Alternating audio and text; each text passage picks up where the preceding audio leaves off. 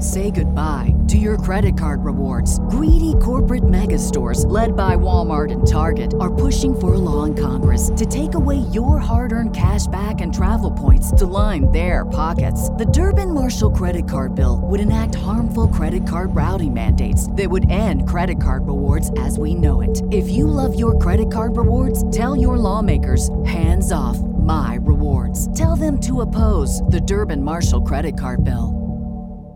Quiet, please.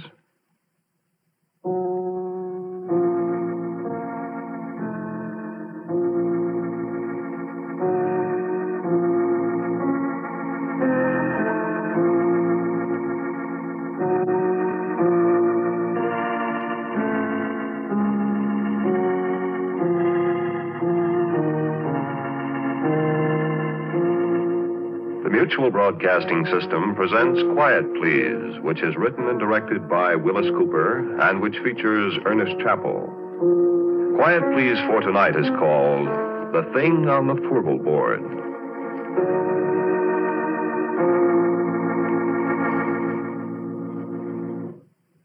Me, I'm a roughneck.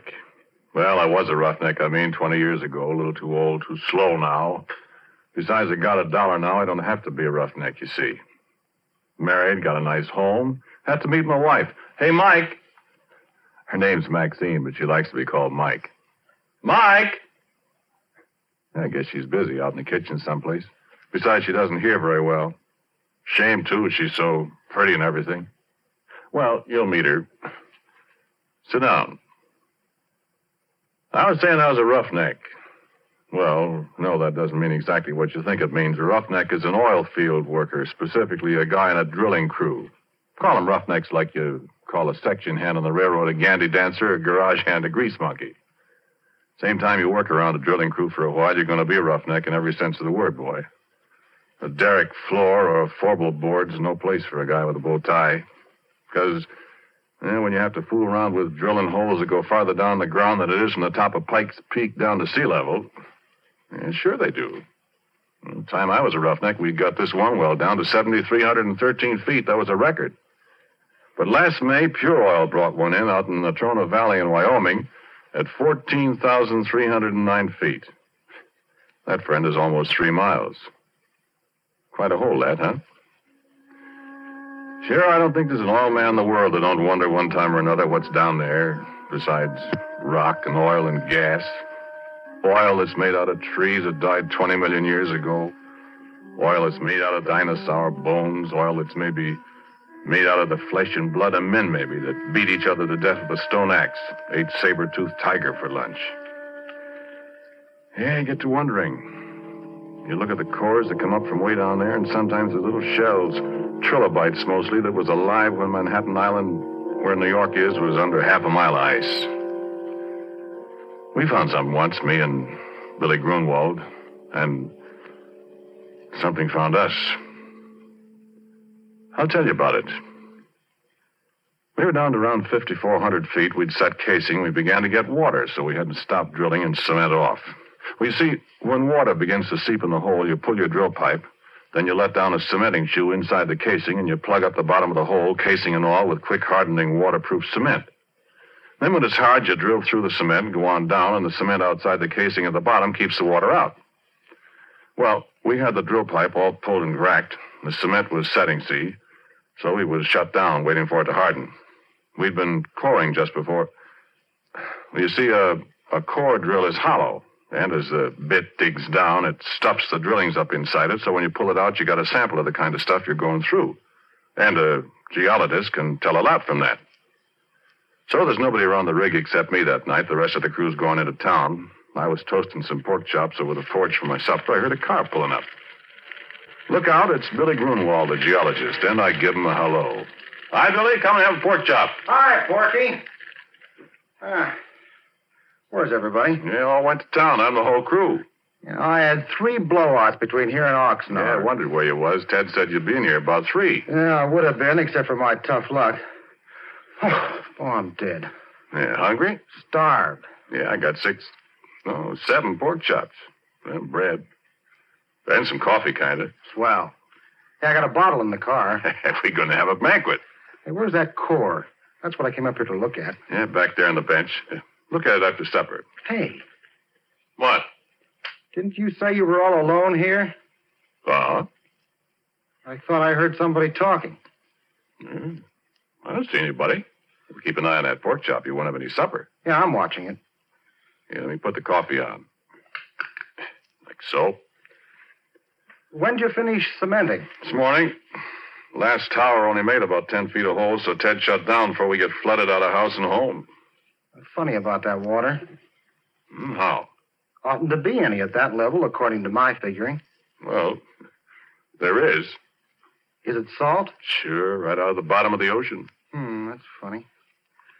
Well, maybe I'll be able to tell something from the core. Yeah, I hope so.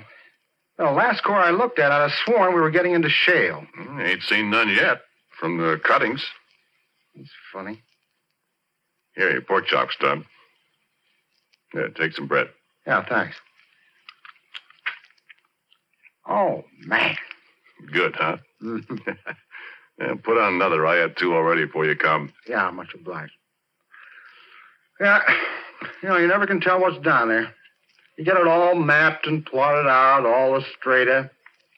And all you know is what comes out of the hole. Yeah, I'd like to go down there sometime if I was little enough. Never get you down a hole. Yeah, you'd fit. You're skinny. I'll stay up here and look at the cores, Bud. Where is that one? Behind you. Over there. Oh. Well, I'll have a look at it. Well, why don't you wait till you finish your supper? I'm just going to look at it. Put on another pork chop for me. Okay. Well, I wish those screech owls would keep... What's the matter? Hey, wait a minute, Porky. Well, why did... Listen. What's eating you?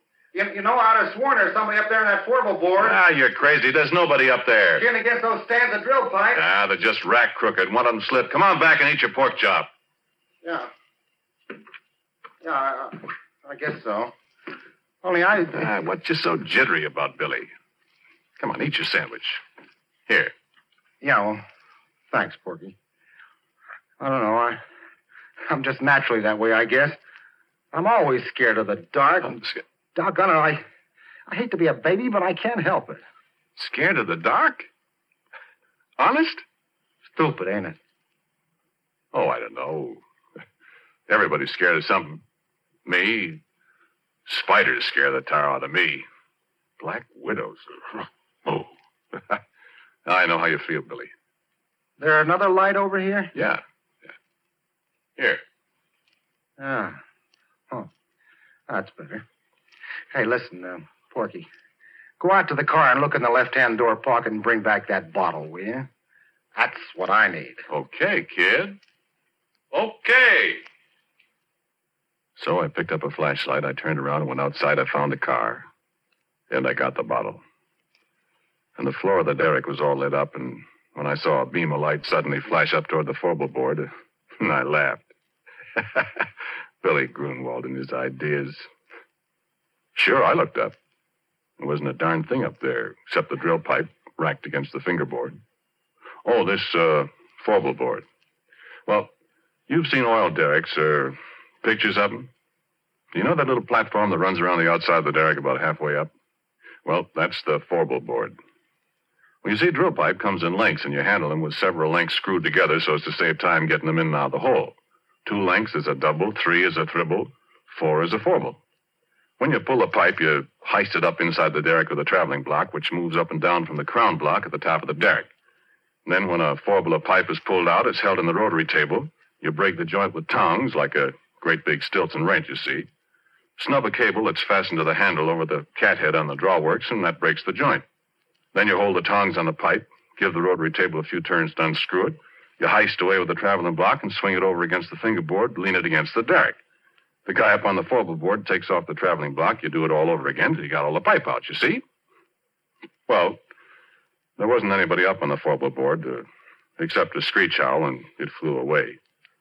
So Billy turned his light off, and I come on inside.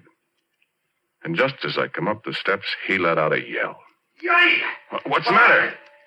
What's the matter, Billy? Hey, come here. Look here.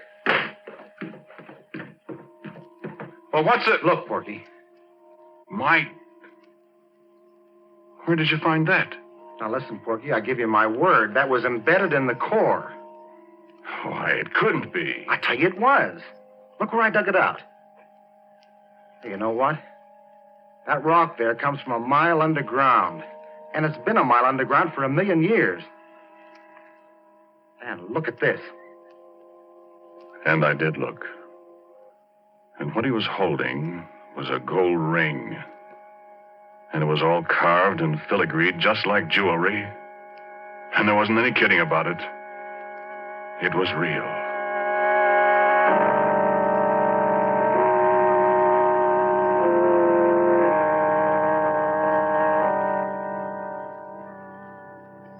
No, wait a minute. Hang on, I ain't done. I poked at the core of rock that looked like a kind of petrified salami or something. And then it was my turn to pretty near jump out of my pants. Because right alongside the place where Billy dug out the ring, there was a mud-covered, but very unmistakable finger. I picked it up, and it was cold, and it was heavy, and it was solid rock. At least it felt like solid rock. And I looked at Billy, and Billy looked at me. He started to rub the mud off this here stone finger. And as he rubbed it, it begun to disappear. No, he could still feel it, he said, but when the mud was gone, neither one of us could see it. And he dropped it to the derrick floor. It went clunk, and we couldn't find it any place. So you know what we done? Well, we took that bottle and we took and finished it, Billy and me. We finished it in one slug apiece, and it was a full pint of bathtub gin. It tasted just like so much well water to me.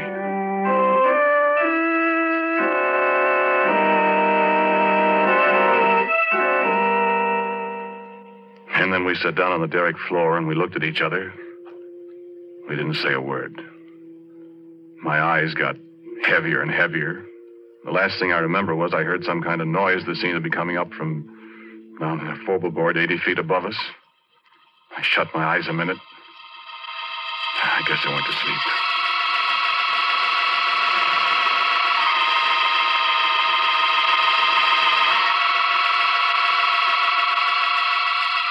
And I had awful dreams. Black widow, spiders crawling all over me with gold rings on their legs. Things I could hear, but I couldn't see, up on the forward board. Billy Grunwald climbing up the ladder outside the derrick in the moonlight. Faces looking at me, and I couldn't figure out who they were. Then I was waked up by a horrible scream. A crash alongside me that shook the whole derrick. I opened my eyes to see Billy Grunwald lying on the floor 2 feet away with a broken neck.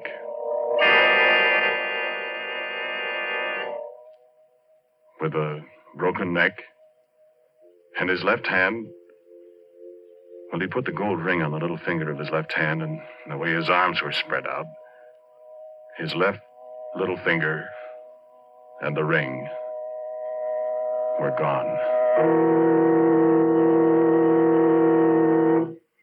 Well, friend, I got out of there. I run down to where Billy had left his car, and I got in. I stepped on the starter. And I couldn't get it to go, and then I remembered after I pretty near run down the battery that Billy had taken a key. I wasn't going up there and go through a dead man's clothes to get it. So I sat there in the car and shivered all by myself till daylight.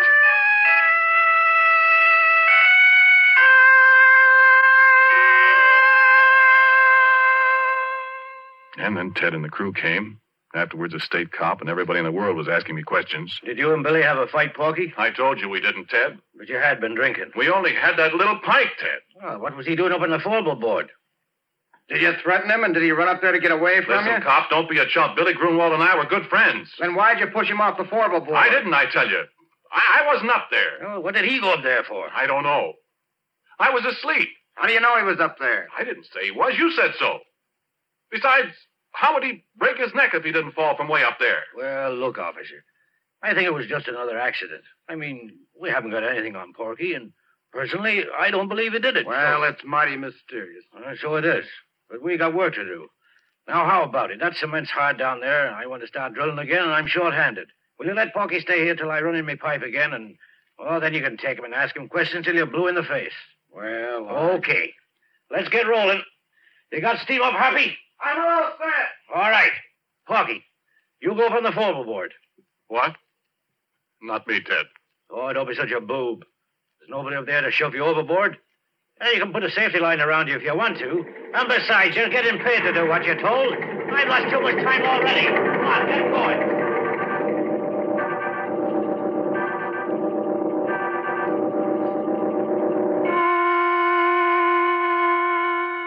So, okay, I go up on the forward board. And you can bet I took a good gander around before I did anything else. No, I couldn't see a thing. So I signaled to the driller to let down the traveling block, and he did. Came sailing down from up above. I was just reaching for it to pick up the first 4-bullet drill pipe. Gave a big jerk, and the cable broke. It dropped and nearly pulled me off the 4-bullet board. And it landed right on top of Ted. And if you have any idea what a guy looks like after 2 tons of metal land on him from 80 feet up, yeah, you keep your ideas to yourself.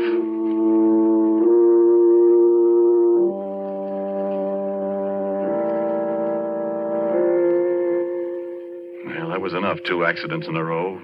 The whole crew quit. They wasn't going to wait for a third. And it was Ted's money that was paying off.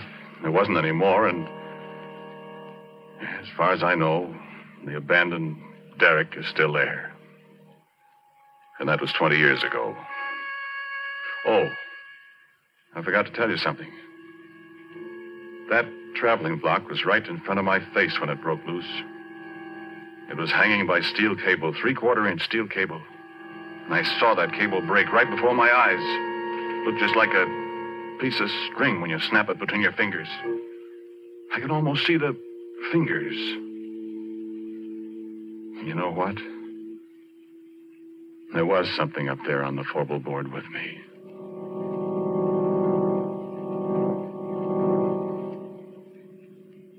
And so a couple of days later, I came back. I don't know if there's anything in the world as desolate, as dismal, as dead-looking as an abandoned oil well rig.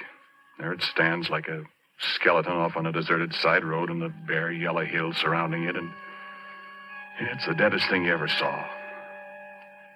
I sat in my car for a long time looking at it. Everything was just the way we'd left it. I looked in at the floor. The smashed traveling block was there alongside the rotary table. There was a little mutter of steam from the boiler. That was all. Then I heard a tinkle of something as it hit the ground alongside me. I looked around. There wasn't a soul in sight. But at my feet was the gold ring that Billy Grunwald and I had found in the core of rock that came from a mile underground and from 1,000,000 years ago in time.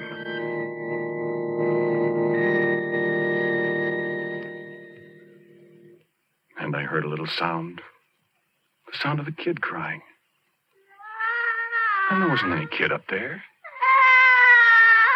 And I heard it again, and it came from above my head, and I took out my revolver.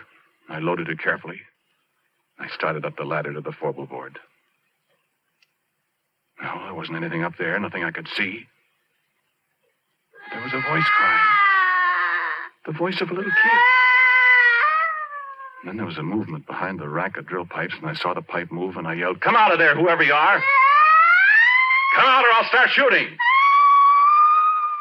And the stand of pipe shivered, and I thought, what can it be that can handle that heavy pipe like jack straws?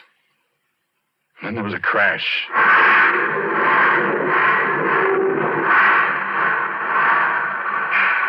The whole stand of pipe fell over, and I just got out of the way in time. And I was alone on the 4-bullet board with the thing. But I couldn't see it. I felt the platform tremble under my feet again as something moved toward me. I fired 2 or 3 shots. And nothing happened. I started backwards. I knew it was following me because I could hear it meowing like a cat. My feet tripped over something. I saw it was a big can of red lead that somebody had left up there. Without thinking, I picked it up and I threw it at the sound, and it splashed. And there it was. And I wish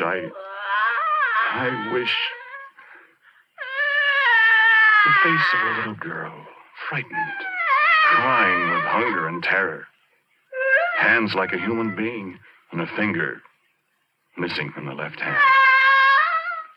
And a body. Well, I'll tell you about that. I told you how I'm scared of spiders. But I knew where it came from. It had come from the bowels of the earth, come riding up on the drill pipe as we yanked it out of the well. Come to an alien world, and was lost. It stood there dripping with red paint, blood red from head to foot, like some horrible dream.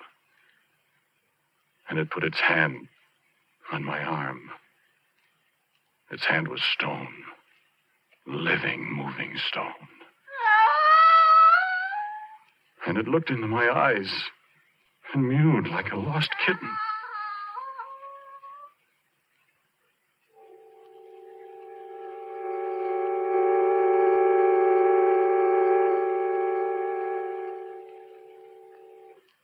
"20 years ago, I discovered many things about it, what it used for food, that it was deaf, that it was invisible and couldn't see people when it was invisible, that if you sprayed it with mud or paint, or grease paint, makeup, then it could see people.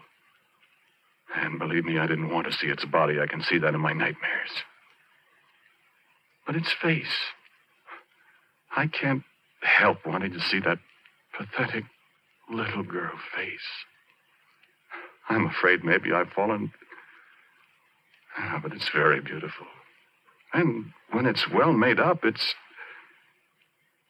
But making it up, rubbing grease paint on a stone face that looks at you and smiles, and it makes sounds like a lost kitten yet. I can disguise the body in long dresses. She can't hear very well, and when she's hungry, I have to stay out of her way. I found out what she likes to eat, remember? No, sit still. Sit still, do. Sit still or I'll have to shoot you. I want you to meet my wife. Or rather, my wife wants to meet you. Mike. Mike! There she is. Come on in, dear.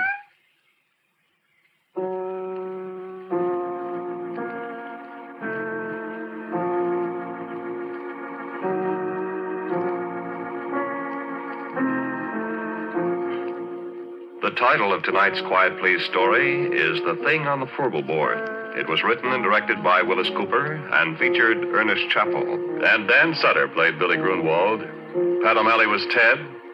And Cecil Roy was also a member of the cast. As usual, music for Quiet Please is played by Albert Berman. Sound by our good friend Albert April. Now, for a word about next week, here is our writer-director, Willis Cooper. Well, I'm reasonably sure that all the characters in tonight's stories were completely fictional. At least I, for one, hope so. Next week, the story is called Presto Changeo, I'm sure. And so, until next week at the same time, I am quietly yours, Ernest Chappell. This program was heard in Canada through the facilities of the Canadian Broadcasting Corporation. This is the Mutual Broadcasting System. Life's better with American Family Insurance because our home policies help protect your dreams and come with peace of mind.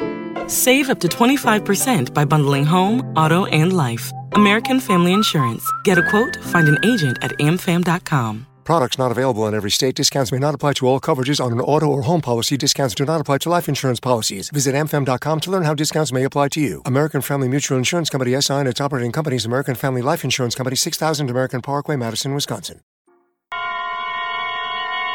Now, Autolite and its 60,000 dealers and service stations present Suspense.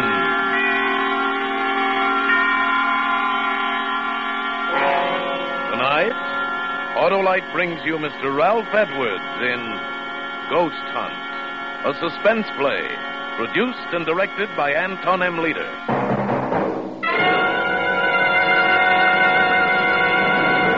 Friends, Friends, replace worn-out narrow-gap spark plugs with a set of those new wide-gap Autolite resistor spark plugs. Your motor will idle smoother, give better performance on leaner gas mixtures, actually save gas. These winning benefits are all made possible by a newly developed Autolite 10,000 ohm resistor, built right into every Autolite resistor spark plug, making practical a wider spark gap setting. And that's what does the trick. What's more, Autolite resistor spark plugs with this exclusive Autolite resistor have greatly increased electrode life and cut down on radio and television interference. So, folks, see your Autolite dealer and have him replace old, worn-out, narrow-gap spark plugs with a set of the new Autolite resistor spark plugs. Remember, you're always right with Autolite. And also remember, the Autolite Suspense Show is now on television. Every Tuesday night in many parts of the country. And now, Autolite presents Ralph Edwards in a tale well calculated to keep you in suspense.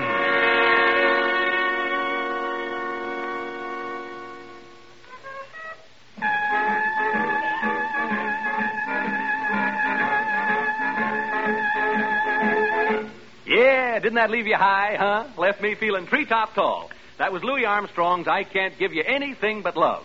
And that's all we have time for on the Hot and Mellow Hour tonight. Yes, this is Smiley Smith, your favorite disc jockey. I hope booting the Hot and Mellow Hour home for this evening. I'll be back again tomorrow night, minus the music, but with a little surprise for you. Tomorrow night, Friday night, as you know, is stunt night here at station WXP, and have I got a stunt for you. Last week, if you remember, I planted my wire recorder in the steam room at a lady's Turkish bath and let you listen in on the playback, remember? Well, tonight, as soon as I leave the studio, do you know where I'm going? Your friend Smiley is going to spend the night in a haunted house on a spook hunt. You heard me. A spook hunt in a haunted house. I'm bringing my little old wire recorder along with me, and if you tune in tomorrow evening at this time, you'll learn what it's like to spend a night in a haunted house. Ain't that something? Yeah. A real haunted house. No kidding. 4 people are known to have committed suicide there. So tune in tomorrow night and share a real thrill with your old pal Smiley. I must be crazy, Smith. Good night.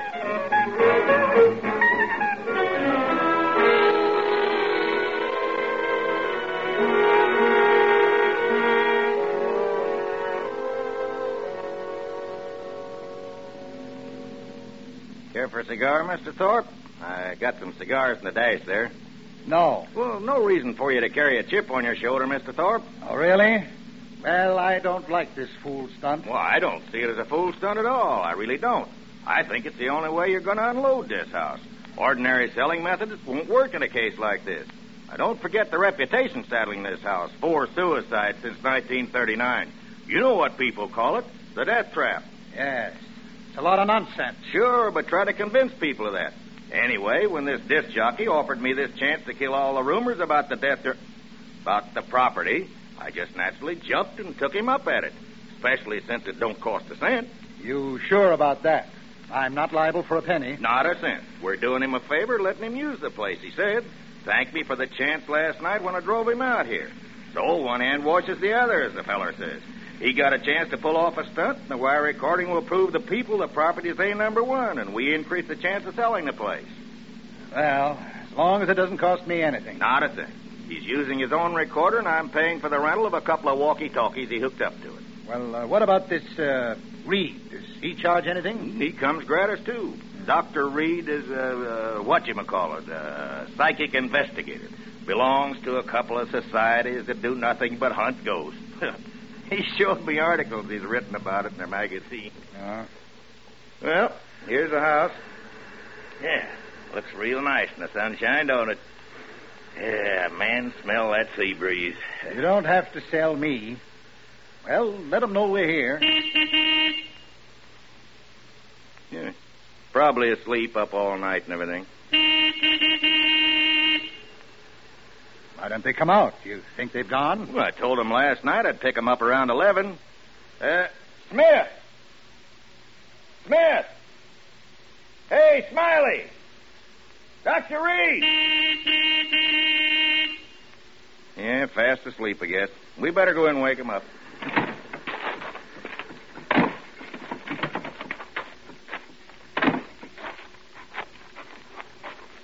they may have taken the bus back to town. No. It's a 2-mile hike to the main highway.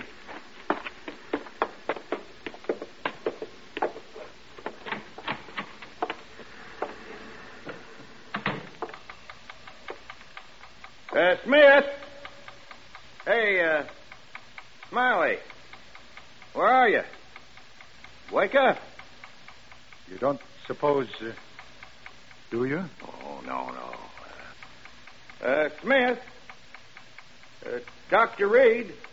What's that clicking noise from in there? Well, it's his wire recorder. He left it running. These machines cost a lot of money. Doesn't he care if he uses up his batteries? Well, where is he, and where's this Reed? Maybe they're upstairs. Smith? Hey, anybody home? They must have walked to the highway and taken the bus. Well, he wouldn't have left these machines. Well, where are they, then? Where are they? Now, don't get excited, Mr. Thorpe. Don't tell me not to get excited. If something's happened to them in my house, I'm liable. Well, you try this side. I'll try that. All right. Smith. Hey, Smiley. Smith. Oh. McDonald, come here. What? What it? Oh, no. Reed. Dr. Reed. No, don't touch him, Mr. Thorpe. You'll get your hands off. Look. Blood. Is he dead? I can still feel his pulse. We better get him to hospital fast.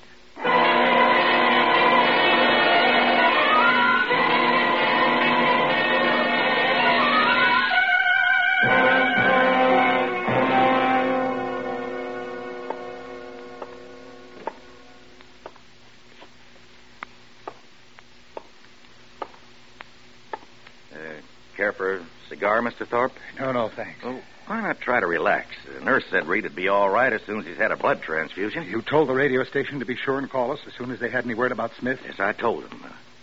Why don't you sit down? No, I'm all at 6s and 7s. What do you suppose happened out there last night? We're going to know in just a second, just as soon as I can get this recorder set up. You don't suppose Smith and Reed got into a fight, do you? Yeah, there. Huh? A fight? I don't know. Well, what's wrong? Won't it work? Yeah, it works. Take it easy. 1, 2, 3. Testing. 1, 2, 3. There. Testing. 1, 2, 3. All set, Dr. Reed? Mr. McDonald, eh? Okay, here we go.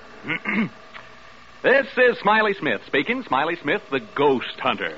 I don't know whether to hope this will turn out to be a success for the sake of the program or a failure for my own sake. Anyway, all the preparations have been made now, and it's up to the spooks.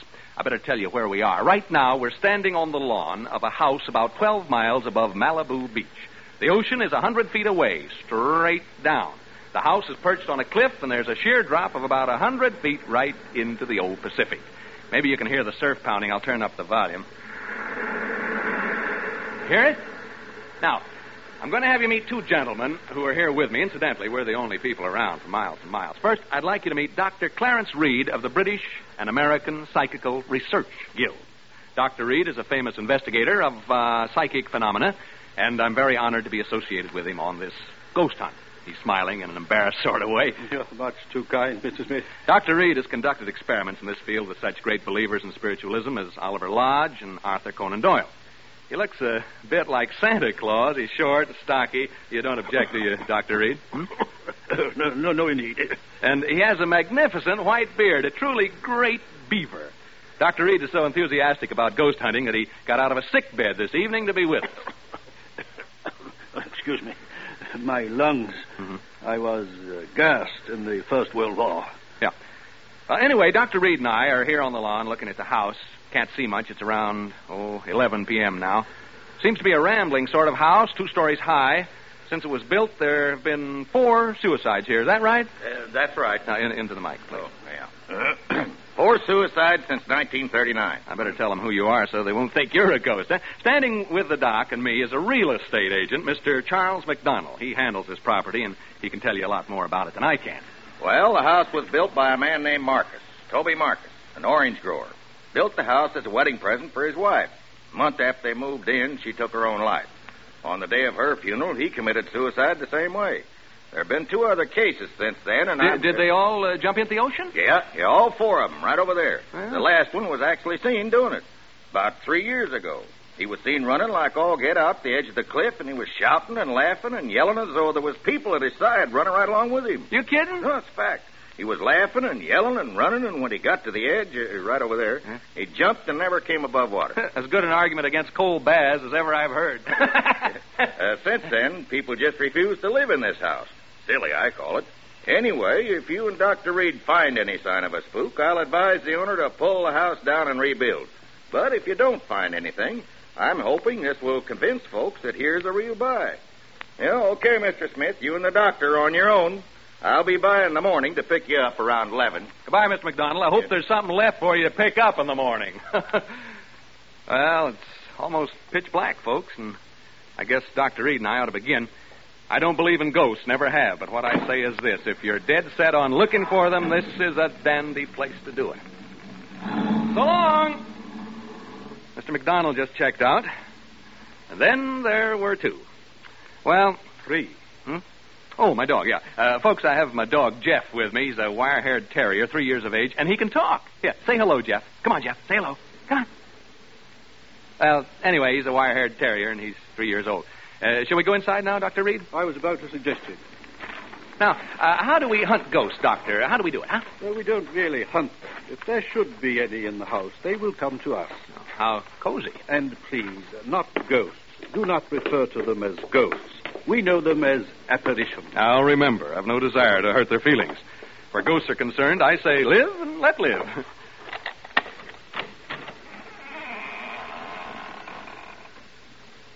Well, we've opened the front door now. Maybe you heard the hinge squeak a little. Now we're standing here looking in. Can't see much. Smells sort of musty and damp. What's the matter, Jeff?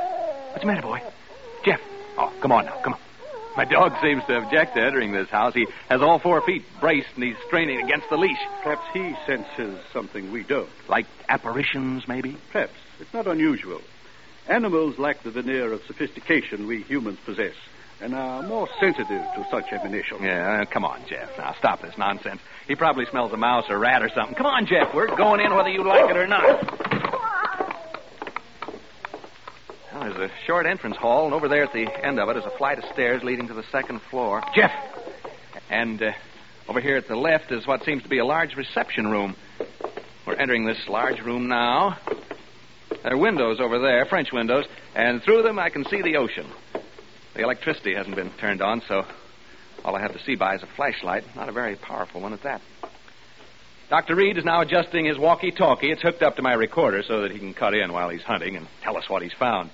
Here's a few words from Doc before he sets forth on his investigation through the house. Ladies and gentlemen, excuse me.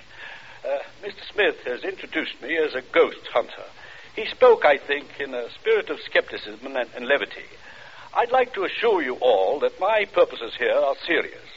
I have spent my entire life seeking reliable proof of the appearances of apparitions. Have you ever seen any, ever? I have seen phenomena which lead me to believe in the possibility of their existence, although I have never seen any. I account myself sensitive to the evidence of their existence. This house, for example, affects me profoundly. It doesn't seem to affect you in the same way. I'm not too happy about all this, if that's what you mean. You are not psychic, and therefore not sensitive to these matters as I am. I imagine the question in the minds of those of you listening to us is, shall we find apparitions? I don't know. But I feel they are here and that they are evil. I sense danger. I shall soon know. Dr. Reed's leaving the room now to make a tour of the house. First thing I'm going to do is open the windows and let some fresh air in. It feels better already. Cooler anyway. I know that. Ouch! Oh, a bat just flew into the room. I think it's a bat, not a bird. I didn't actually see it, just its shadow as it fanned my face. There it is again. It touched me as it passed. Jeff, come back here. Jeff, you fool dog, come back here. Dr. Reed. Dr. Reed! Dr. Reed!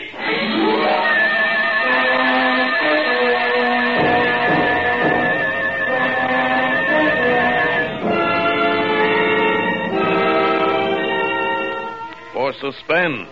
Autolite is bringing you Mr. Ralph Edwards in radio's outstanding theater of thrills, Suspense.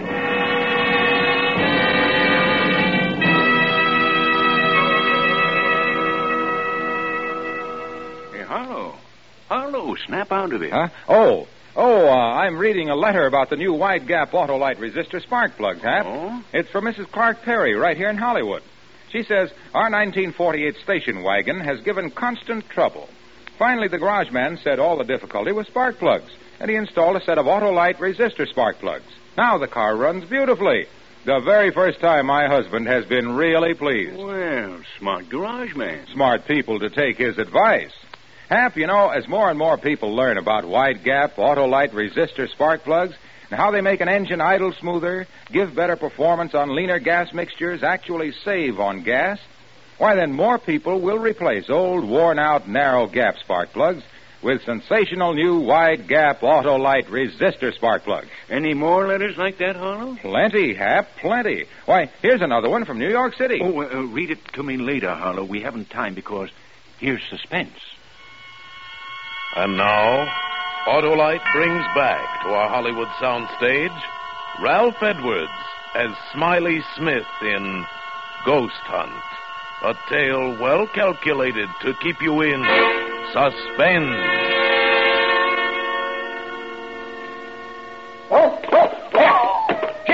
Jeff, come back here. Jeff, you fool dog, come back here. Dr. Reed. Dr. Reed. Dr. Reed! Reed speaking. What is it, Smith? Jeff has run off. My dog, he jumped through the window and ran off. Oh, so? I told you he sensed something about this house, didn't I? Yeah, you want to come and see if you can determine what it was exactly that set him off? Soon. I am making my way slowly up the stairs toward the second floor now. I'm halfway up.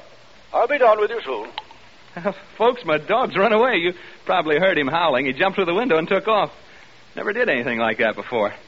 Frightened by the bat, I guess. Personally, alone here in this big room, I can understand how he must have felt. This isn't a cheerful spot by any means. I may not be psychic, but I sure have a feeling this house doesn't want us here. Read again. Excuse me. I have something of great interest to report. I'm now standing in an alcove on the second floor trying to recover my breath. As I reached the head of the stairs, I felt what I think is a definite psychic manifestation. I felt suddenly as though I had been punched in the solar plexus. That's the only way I can describe it. At the same time, I began to perspire. My head is still swimming slightly, and I have difficulty in swallowing. My pulse rate is around 110 in a minute. The sense of evil is very strong. I feel very, what shall I say, profoundly depressed. Do you want me up there? No. I prefer to remain up here alone. The presence of a disbeliever such as you might interfere with my investigation. Folks, I'd like you to get a picture of what it's like here. It's very quiet, for one thing. I've never been in such a quiet place. And it's pretty dark. No light except my flashlight. Tell you what, you go now and douse all the lights you have on. Go ahead, put out the lights, and that'll give you a clearer feeling of how it is here with me. Go ahead, put out the lights. Hey, did you hear that? The real estate agent told me I'd probably hear rats and mice in the walls. Well, I can certainly hear them now. Even you can hear them, I think. It's as though... Dr. Reed speaking. I've been working my way toward the front room, the one directly above the one in which Mr. Smith is now. The vibrations have become stronger and more pronounced as I approach it. I think I am on the verge of an important discovery. Important discovery? Did you get that? Now I can hear Dr. Reed moving about in the room above. I don't suppose you can. Have a try anyway, huh? Hear him? I hope he finishes his investigation soon, because, quite frankly, I'd like to get out of here. I can well imagine people becoming unhinged in this place. Right now, I find myself pretty jumpy. Not being very brave, am I? It's being alone in this room down here that does it. This darned old house. It's a very, the atmosphere. It's so very... I wish only to make this hurried report before continuing with the investigation in this room. I have carefully sounded out all the parts in this room, and the emanations are most strong from what appears to be a closet, before which I am now standing. As soon as I open the door to this closet, I will have, I think, a thing of great interest to communicate. I find no key to the lock, and so I will attempt to remove the hinges with my penknife, and I will tell you what I find when I open it. I'll tell you what it would cost to get me to open that door. In the basement at Fort... There's that bat again. It seems to like me the way it keeps... Each time it passes, it touches my face or my neck with its wings. Smelly things, bats. I don't suppose they bathe very often, if at all. I wonder how... Get away, you bat! That bat'll be the death of me. Yeah, it's like a jingle, isn't it? Bat'll be the death of me, the death of me, the death of me. Bat'll be the death of me. It isn't far from London. No, that isn't the way it goes. It's come down to Q in lilac time, in lilac time, in lilac time. Come down to Q in lilac time. It isn't far... I haven't thought of that since I was a kid in grammar school. Gee, I had a lonely childhood when you come right down to it. I mean, that's my affair, isn't it? Yes, it is. It most certainly is. I have succeeded in removing the hinges to the door, and I find inside it is not a closet, but much larger. It is, I think, a dressing room. I have not yet been inside, but I am about to enter. What was I talking about? Bats. Well, the bat flying back and forth in this room. Did you hear that? Did you hear it? Dr. Reed must have knocked something over in the dressing room. A chair, a heavy chair by the sound of it. The chair, or whatever it was, must have fallen right over my head. That's the way it sounded. I can see a small stain forming right on the ceiling, right over my head. Something ran across my foot just a rat, I think it was. I've always hated rats. Most people do, of course. That stain up there bothers me. It's gotten so big so soon. I think I'll take a chance and bother Reed and ask him what it is. Dr. Reed. Reed, can you hear me? Are you all right? Hello? Well, he didn't answer. I think he's just a little bit deaf. I think so. What do you suppose he's found, huh? I'm afraid this is rather dull for you listeners. I'm not finding it so, of course. There. I heard him cough. Did you hear that cough? Hope he's all right. He got out of a sick bed to come here this evening, you know. He was gassed in the First World War, and this place is beginning to get on my nerves a wee bit. Just a teensy-weensy bit. Reed, speaking. Hello? He switched off. That's the bad cough he's got. I feel so lonely. I've been alone so much in my life. Not so much now, of course, but when I was younger, I was alone so much of the time, you know, struggling to get ahead, living in a hall bedroom, wondering where my next meal is coming from. I get the blues just remembering it. Seem sad, young people having to spend so much time alone. Sad for old people, too, of course. I'm saying of course a lot. Of course I am. Hey, that stain on the ceiling, it's grown amazingly. It's actually beginning to drip. I mean, form bubbles. They'll start dropping soon. Colored bubbles, they seem to be. Odd-shaped stain, like a body lying on its back with its arms stretched out. It's cheerful. Oh. I'll certainly advise Mr. McDonald to have this place pulled down. I'll go upstairs in a minute or two to see how Dr. Reed's making out. You know, listeners, I really believe I go completely crazy if I had to stay here much longer. Wears you down. That's exactly what it does. It wears you down. It's so close and musty in here. I feel sort of trapped. Don't know why I said that. That's what they call this place, you know, the death trap. There, what did I tell you? That stain started to drip drops. Drip drops. Drip drops. Drip drops. Drip. I'll catch the next one in my hand. Reed! Dr. Reed! I'm going upstairs now, listeners. I'm afraid something has happened to Dr. Reed. I'm not kidding now. I mean, this is on the level. Which room could it be now? Right? Left? No, right. This is it, I think. Oh, evening, gentlemen. And madam? I'm so glad to see you. I was just aching to see somebody. Anybody. I've been so lonely down there. What have you done with the doctor, huh? I know he's been hurt. See the color of the bubble on my hand? What have you done with him? Make way, please, gentlemen. Make way. Well, this isn't the funniest darn thing. This can't be Dr. Reed lying here. He didn't have a red beard. Now, don't crowd me, gentlemen. Don't crowd me, please. Huh? You want me to go where with you? You want me to do what? Speak up, gentlemen. To the cliffs. Down to the cliffs? You mean right now? Well, all right, if you'll come with me. I don't want to be alone anymore. You will come with me? All of you? All four of you? You too, ma'am? Oh, good. Come on, then. To the cliffs. To the cliffs. To the cliffs. To the... He jumped over the cliff. He jumped over the cliff. MacDonald, he jumped over... Mr. MacDonald, Mr. Thorpe, you may come in to see Dr. Reed now. What? Uh-huh. Dr. Reed is conscious. You may see him now. Is he able to talk? Just for a few minutes. In here. Come in. Come in, gentlemen. How are you, Dr. Reed? We've been waiting to see you. Yes, and I must apologize, gentlemen. I had a most unfortunate accident. Hemorrhage. Hemorrhage? Yes. My lungs, you know. Now, gentlemen. Hemorrhage? Dr. Reed, what happened in that house? What happened to Smith? We've just been listening to a playback of the recordings you made out there. Smith? Well, isn't he with you? We've just heard the recording, Dr. Reed. Smith jumped over the cliff. Into the ocean. Oh, that poor boy. Dr. Reed, will you please tell us what happened? From what we heard on the recording, there were ghosts in that house. Ghosts? I didn't see any ghosts. But Smith, what about him? If he went over the cliff, it was fear that drove him over. But, gentlemen, I didn't see any ghosts. As for that unfortunate young man, who can say now what he saw or thought he saw?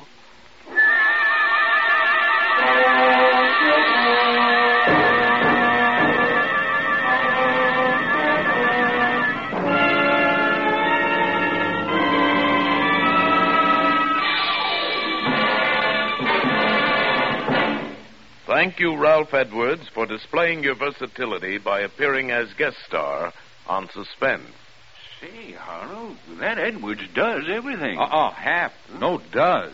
Don't use that word on our Autolite show. Oh, come now, Harlow. I can make you use that word, as you call it. How?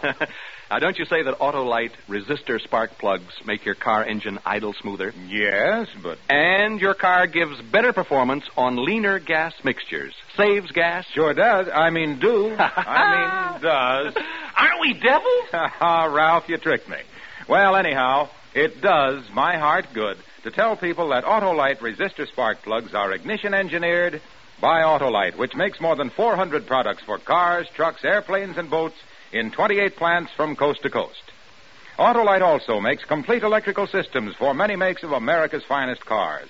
Batteries, spark plugs, generators, starting motors, spark plug wire, battery cable, coils, distributors. All ignition engineered to fit together perfectly, work together perfectly because they're a perfect team. The lifeline of your car. So, folks, don't accept electrical parts that are supposed to be as good. Remember, you're right with Autolite.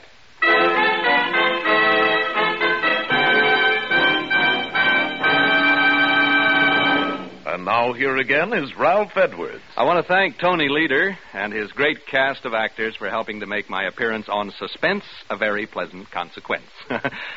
Like all of you, I'm a great Suspense fan, and I'm looking forward to next week when radio's outstanding theater of thrills brings you Joseph Cotton in The Day I Died, another gripping study in Suspense. Tonight's Suspense play was adapted for radio by Walter Newman from an original story by H.R. Wakefield with music composed by Lucien Moraweck and conducted by Lud Gluskin. The entire production was under the direction of Anton M. Leader. Make it a point to listen next Thursday to Suspense. Radio's outstanding theater of thrills. Remember, next Thursday, same time, hear Joseph Cotton in The Day I Died.